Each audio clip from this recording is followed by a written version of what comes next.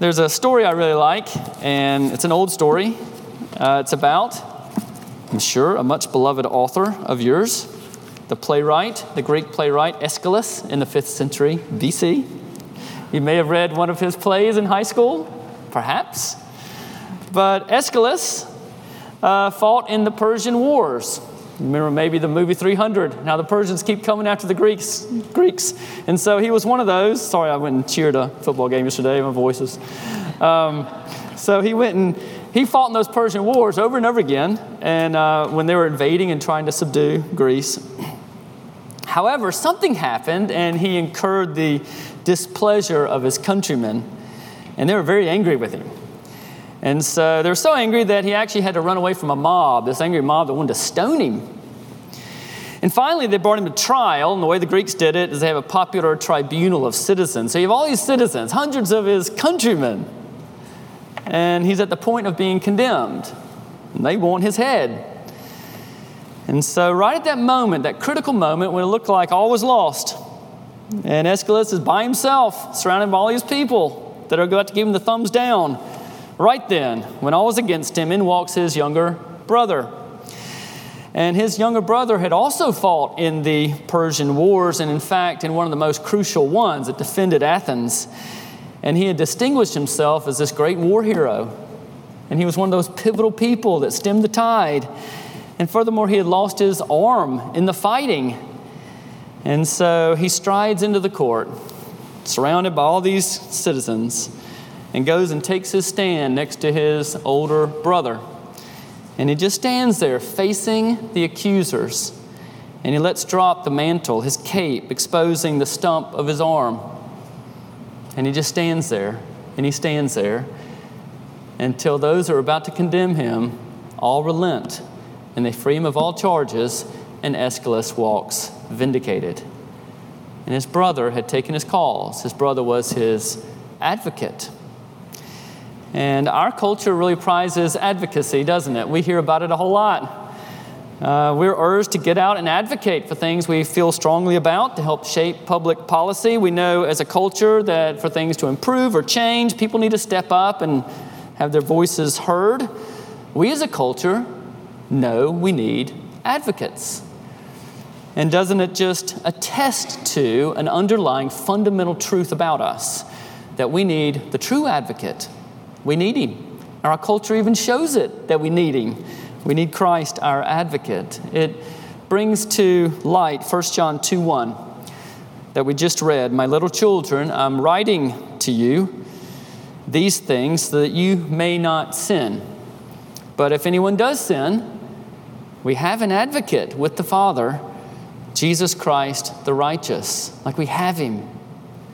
And Jesus Christ the righteous is your advocate today. That's literally parakletos. It's a very rich word. And so it's variously translated in all of our versions of the Bible that we use. Sometimes it's helper.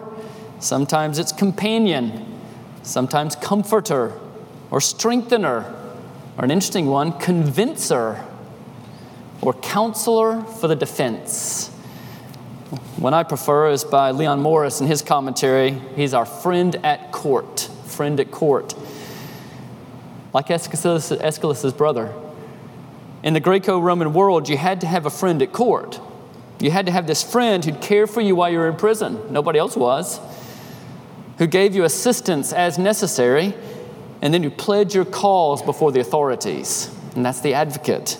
And Jesus does all that. He's your advocate today. You're not alone. You have your advocate.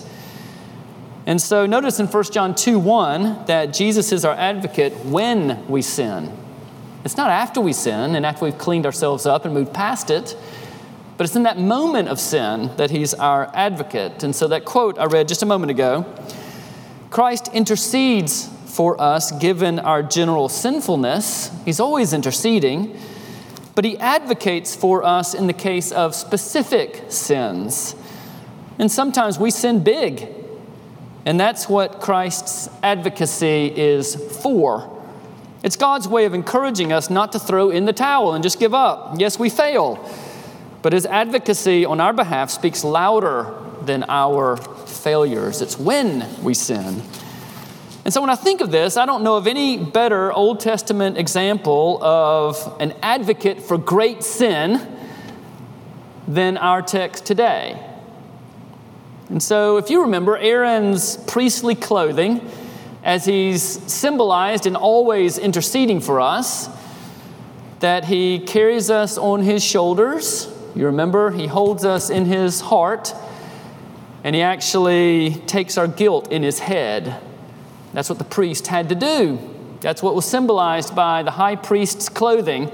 And yet with all that, here in our text today, we see Moses actually doing what Aaron's clothing symbolized, and doing it at the point of impact, the great sin, such that he becomes, even the further extension of the priest, becomes the advocate for his people. And keep in mind that when we studied Moses, we're studying Jesus and Jesus' advocacy for you. So I want to read Exodus 32, starting at verse 7. And it's such a beautiful passage, and I want you to really get it in your working view of how God treats you, even as Exodus 34, 5, and 6 is that working definition of God, full of compassion, mercy, slow to anger, rich in love, not clearing the guilty, that he disciplines us, but in covenantal love. I want you to see all that in this passage today, as Moses does this, and as really it points to Jesus. Hear God's word, 32, 7. And the Lord said to Moses, "Go down, for your people whom you brought up out of the land of Egypt have corrupted themselves. They have turned aside quickly out of the way that I commanded them. They have made for themselves a golden calf and have worshipped it and sacrificed to it and said, 'These are your gods, O Israel, who brought you up out of the land of Egypt.'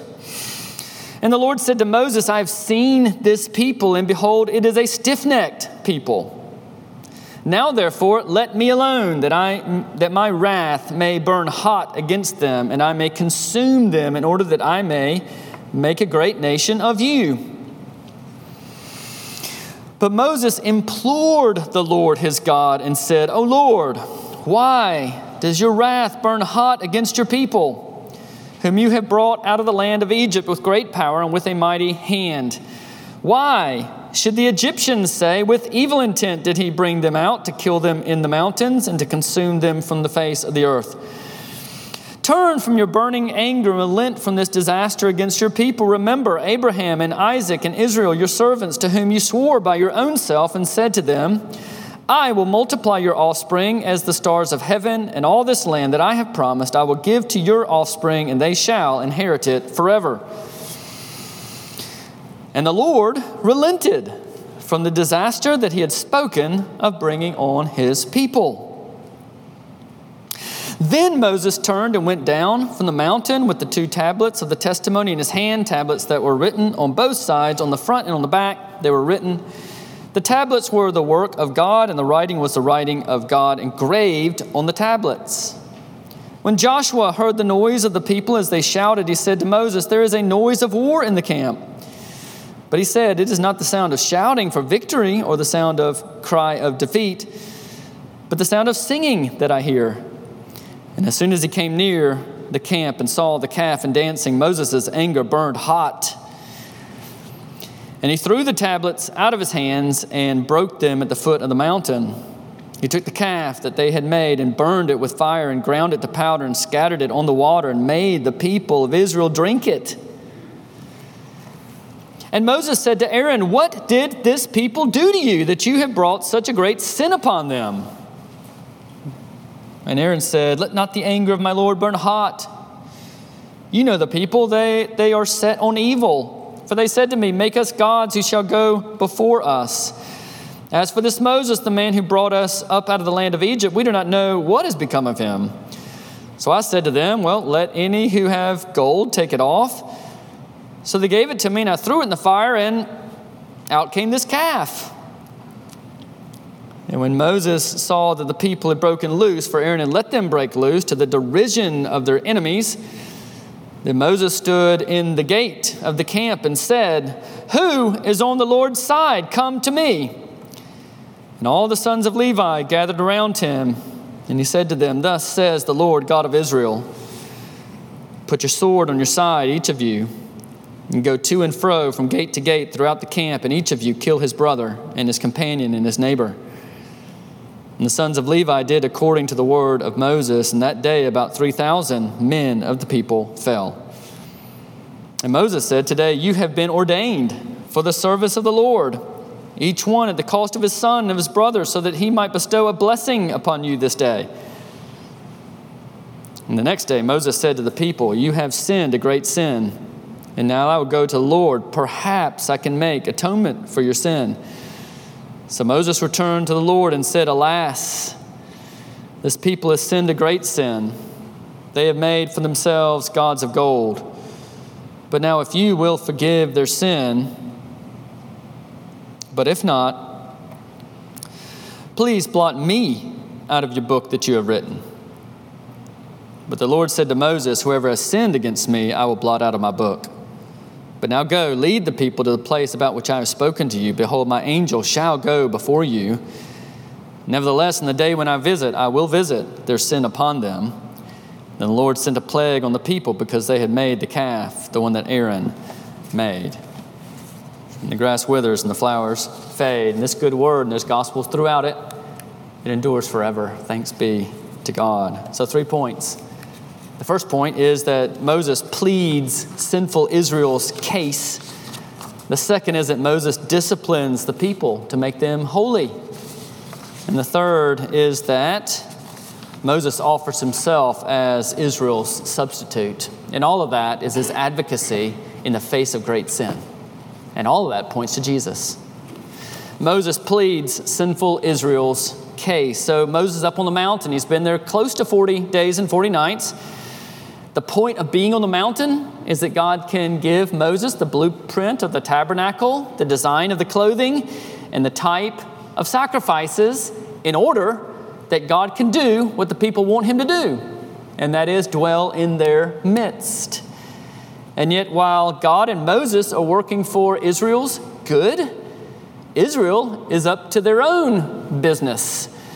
But Israel is up to becoming impatient and unbelieving. God's not fitting into their timetable. And so Israel gets impatient and they defiantly, blatantly rebel against God. They make their own God and they call it Yahweh. Aaron does this trying to mitigate things, but it just really makes it worse. And they worship it by their own self-indulgence. You see, they want a God, but they want one like the nations, one who doesn't tell them what to do, one that can follow the way they want to follow him. And we see the surrounding culture, whether they really realize it or not, it's shaped their view of God and how God is to be followed and worshiped. And we look at that and we say, we would never do something so blatant, so ridiculous as what they do here so quickly when God doesn't fit into our timetable, that we would turn and do something like that. And yet we get impatient with God. We too have ways that we assimilate to our culture. It's easier than we care to admit. And so our culture really views God, if they view him at all, or however they define him. And one of the most popular ways to speak of God these days that I've noticed on TV is the universe wants something. The universe wants this of you. But anyway, whatever way of speaking of God, our culture views God as very lenient with sin. And our culture views God as one who satisfies our desires. That's what he's after. And so back in the 70s, Packer, in his Knowing God, dubbed that the celestial Santa Claus view of God, where God's not really holy and sin's not really evil, and God's just a happy, helpful, heavenly being who tries to help when he can, but sometimes he really can't. And that's just the common view of God in our culture. It leads to a host of different effects in our life, and we find it entering into our own disposition too. But the biblical view of God here is way different. Like he's holy here. It's hard for us to really grasp what holiness means, but you see it played out in our passage here. He's both holy and he's loving here.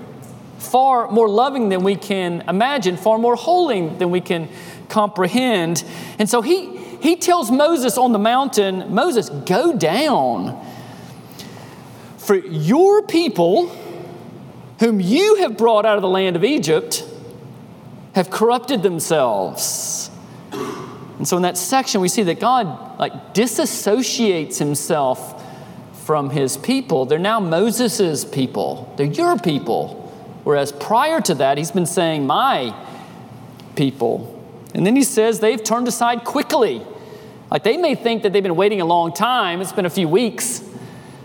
But I'm saying they turned aside quickly.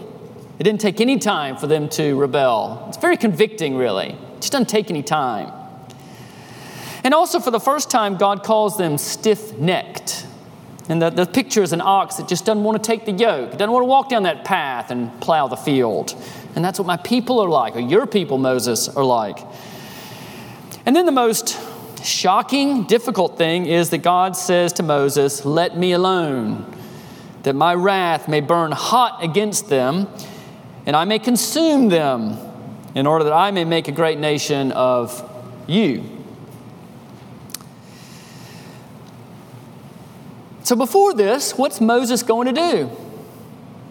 How's Moses going to respond to this? Might he say, well, cool. They have been a burden. They're so fickle and so complaining. You recall they said, this Moses. I mean, it's very scorning to Moses. Does Moses just say, look, judge them, finish them. Let me have my own nation like he did with Noah. He got his own nation and Abraham got his own nation. I wouldn't mind that. I mean, it must have been somewhat tempting what God offers to Moses. Now, even as we say that, is that what God really wants? Does God want Moses to say, yeah, I want my own nation, finish them? Does God really want to disown his people and destroy his whole plan of salvation? Of course, absolutely not. He is holy and he's loving. God tells all this to Moses in order to test him. It's a test. Right here in the midst of Israel's great sin, he tests Moses. He tests him to see if he will step up and be the right mediator, the reliable advocate. Will he be the man for them? You see, God's the one that told Moses, go down, Moses. God's telling Moses, I want you to be involved with this people in the midst of their sin. Go down. I want you there. And then God says, therefore, let me alone, that my wrath may burn hot against them. It's a strange phrase. Let me alone, Moses, that my wrath may burn hot. Why does he say this? He's really asking Moses for permission. God's put Moses in the office of mediator, of advocate.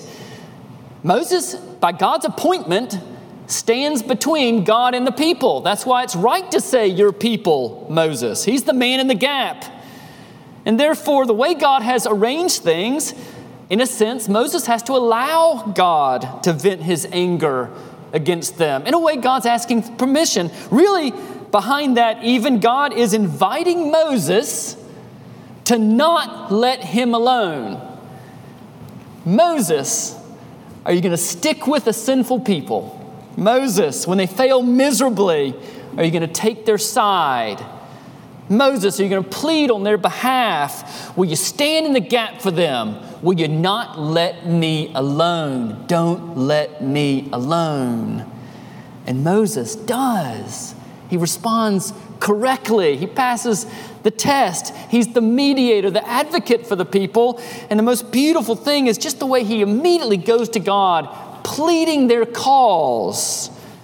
Moses implored the Lord his God and said, "Oh Lord, why does your wrath burn hot against your people, whom you brought out of the land of Egypt with great power and with a mighty hand?" In this whole paragraph, Moses, he totally dismisses God's offer like God never made it. And he beseeches God on their behalf. He's the reliable advocate. He pleads their cause in the midst of their great sin. And so he says, Lord, they're your people. He doesn't let God off the hook. They're yours. Don't even pretend they're not yours. The whole reason you redeemed them is because back in chapter 4, you said they're my firstborn son. My son, that's why I'm going after them. They're yours. And then he goes on to say, Lord, when you redeemed them, you exerted a ton of effort for them. You counted the cost. You went after them. It took a lot to redeem them. Are you going to do it for nothing? And then he goes on to say, Lord, don't you understand the nations are going to think ill of you? Like you couldn't handle this people? They were too much for you? Or maybe you had evil intent for them the whole time that you wanted to consume in the wilderness? What about your glory, Lord? What about your glory? Then finally, Lord, remember your covenant promises. You made them years ago, centuries ago, to Abraham, Isaac, and Israel. You made an oath. You passed between the cut up animals swearing that you would keep that oath. Will you forsake your plan of salvation? Look at those arguments. They're 4 resounding, solid arguments that Moses made. What kind of praying is that? God invited him to do that, to plead for his sinful people like that. And verse 14 shows us the effect of it. Verse 14, and the Lord relented from the disaster that he had spoken of bringing upon his people. God relents. You could translate it, repents. He styles himself like us, and he relents and repents of what he said. It's a way of saying that God was really, really angry. But Moses averts his anger. The word can also be translated, be moved to pity, to have compassion. So Moses' prayers for the people awaken God's mercy in the midst of his desire for judgment. And we know that none of this really changes God's eternal plan. God is sovereign over everything, and yet God's sovereignty is a mystery to us. We just don't know how it all works out. God is sovereign over everything. However, he would not have spared Israel here had Moses not prayed for the sinful people here. And Moses prayed 40 days and 40 nights. It was not a passing prayer. Deuteronomy 9 tells us that. He gave himself to praying. God ordains the ends and the means, and that means is prayer here. And it's a history-changing prayer. And you see, he uses your prayers in a similar way. He uses them. He's ordained the end from the beginning, and yet it includes your praying in it. And it's a history-changing prayer as you plead with God in an advocacy way for people like Moses did. And especially this spotlights Jesus for us. And we see that heart of pleading the cause of a sinful people that Jesus has at the right hand of the Father. You see, when the Father looked down and saw us in sin, he said to Jesus, go down, Jesus, and get involved with them. And Jesus went down and got involved with us to the ultimate extent. And he bore our guilt, took it all, then rose to the right hand of God. He pleads our cause on the basis of his shed blood, saying, apply it because they're your people and you exerted incredible cost to save them. I'm the proof of it. Now apply my blood to their sin and cleanse them and avert your anger. And we see Moses praying 40 days and 40 nights. We see Jesus constantly pleading your cause at the right hand of the Father. The second point of Jesus' advocacy is that Jesus, or Moses, disciplines the people to make them holy. And in this discipline, he spares them from final judgment. And in this discipline, he corrects them so that they become who they're supposed to be, which is they're good. And so there's various things in this section, just thinking of Jesus doing this for us. First, when Moses goes down the mountain, he sees the golden calf and Israel worshiping it, and they're dancing and singing. The idea is they've thrown off all restraint, meaning any restraint the law would have given them. And there's even a sexual connotation in throwing off restraint. They're doing this pagan worship thing. And when Moses beholds them, it says his anger burns hot. Just like he asked God not to have his anger burn hot, and God said it was going to, Moses acts and responds that way. And it shows us that Moses shares God's holiness and he has a passion for God's glory. It's not just a matter of the good cop and the bad cop. He's as passionate for God's glory as God is. The advocate is. And so like God, Moses is righteously indignant at the people's sin. So he takes the 2 tablets, the 10 commandments, which is the covenant law, which is what Israel assented to enter into covenant with God. And he looks at them so quickly turning away. He looks at them and just casts those tablets to the ground, just breaks them at the foot of the mountain. He didn't just pitch a fit. That was a symbolic, prophetic action saying, you have broken the covenant that you made with God just a few days ago. The blood's not dry yet, and you have forsaken him. And then he takes the calf, melts it in the fire, grinds it down to powder, scatters it on the water. There's a stream flowing from the mountain. He takes the water, puts it in some kind of container, and makes the people drink that gold powder they used for their gold idol. And we say, why does he do that? I think that's a good cause for meditation. Like, why does he do that? And several things, I think. One is that idols have to be utterly annihilated, like decimated. To do this, we have to taste their bitterness. Have you tasted the bitterness of your idols? Are they still sweet? Or are they bitter? To do that, we have to treat them like waste, or like Paul says, dung. They drink it. To do so, they have to consume their idols, meaning not just root them out, but replace them. And so years ago, O. Palmer Robertson preached a mission sermon at First Pres that I was involved in Jackson. And he preached on this text. And his conclusion was that you have to consume the idol. So he said, if money is an idol for you, then root it out. In order to root it out, you have to consume it. You have to use it in a way God wants you to use it. If you're used to spending it on yourself, spend it on God's kingdom. And so after I left church, I was walking to my car, and a good friend pulled up next to my car. Without saying a word, he opened his trunk. He got out a fine set of golf clubs, and he handed them to me and drove off. He consumed his idols. He was a guy that had to have 3 sets of golf clubs, all the best stuff. And he drank the gold dust and gave me his golf clubs. And it was the best sermon application that I'd ever experienced that day. Second, what does Jesus do? Moses confronts Aaron. Jesus confronts. We saw that in his earthly ministry. It's part of his advocacy. So Aaron's the high priest. He's the second command. He's a spiritual leader, and the crowd got to him. So Moses asks him, what did this people do to you that you have brought such great sin upon them? And so Moses shows him compassion in confrontation. He says, first, I know how these people are, and I'm sure they pressured you. But Aaron, that's no excuse. You brought this great sin upon them. And both aspects are necessary for Aaron's restoration. However, we look at Aaron and lamentably we see ourselves. He's not ready to repent yet.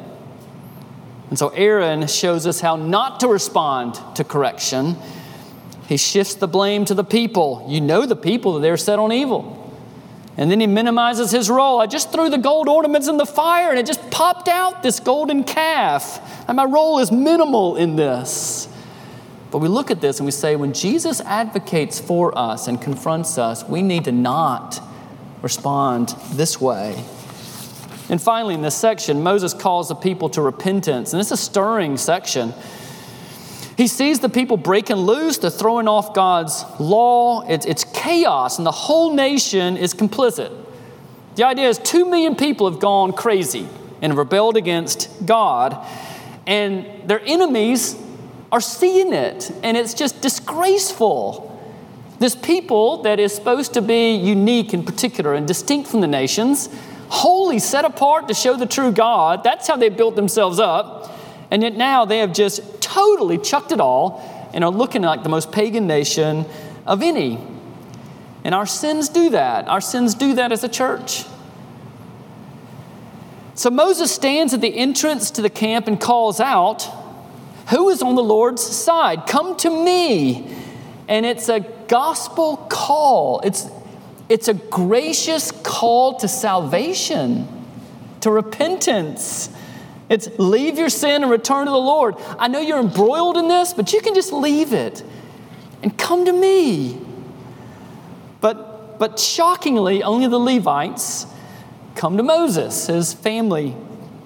So Moses gives them the word of the Lord. Go throughout the camp and kill your brother and companion and neighbor. And the Levites do it. And they kill with the sword some 3,000 men. And it must have been shocking to see that. It shocks us. And yet, God should have slain with the sword 2 million people. Every one of them deserved it. They should have all been judged. They all signed on to the covenant. They all rejected God in a matter of weeks. Yet God shows kindness in the midst of his severity. He orders the death of a few to save the nation, and likely the Levites execute the ringleaders. And in this way, God disciplines them to restore the nation and preserve his plan of salvation. And so Moses looks at the Levites. He says, today you are ordained to office. Now we're having an ordination service in 2 weeks. It won't involve this. But Moses looks at them and says, you're set apart to the office. Why are you set apart to the office through this?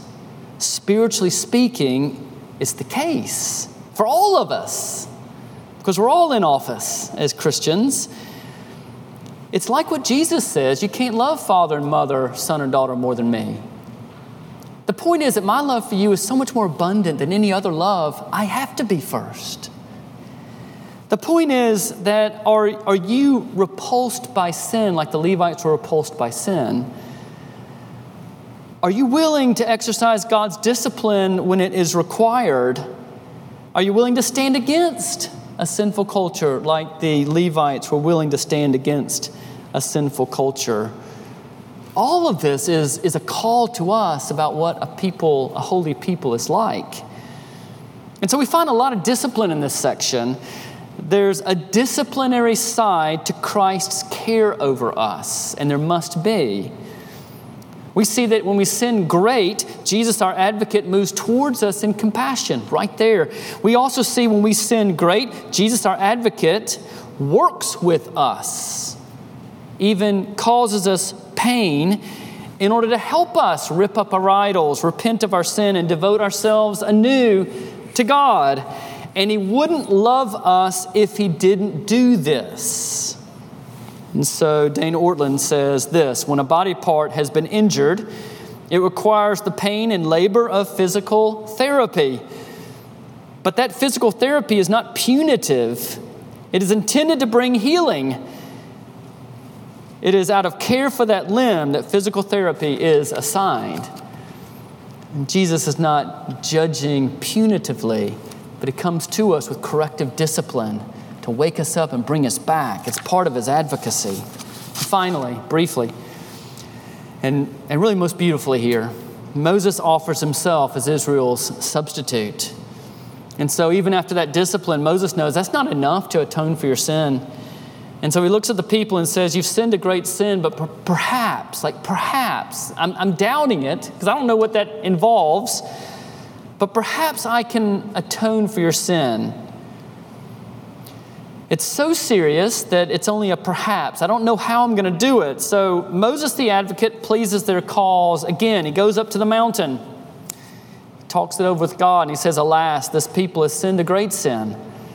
They have made themselves gods of gold.